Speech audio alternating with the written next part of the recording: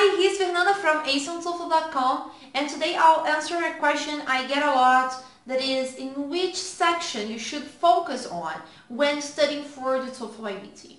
And the answer is very simple. You should focus on all skills, so on all sections. And that's because one skill helps build the other.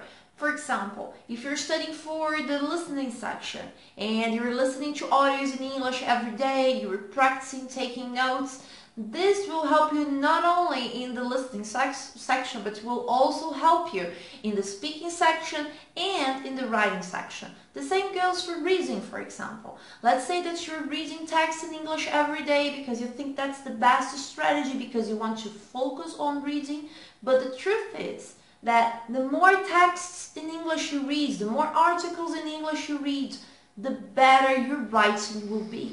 So reading a lot will help you not only in the reading section, but also in the writing section. So what you should do is focus on developing all the skills needed for the TOEFL IBT. That's it. If you want more exclusive videos on the TOEFL IBT, there's a link somewhere around here. Just click, register, and have access to exclusive tips. See you next time.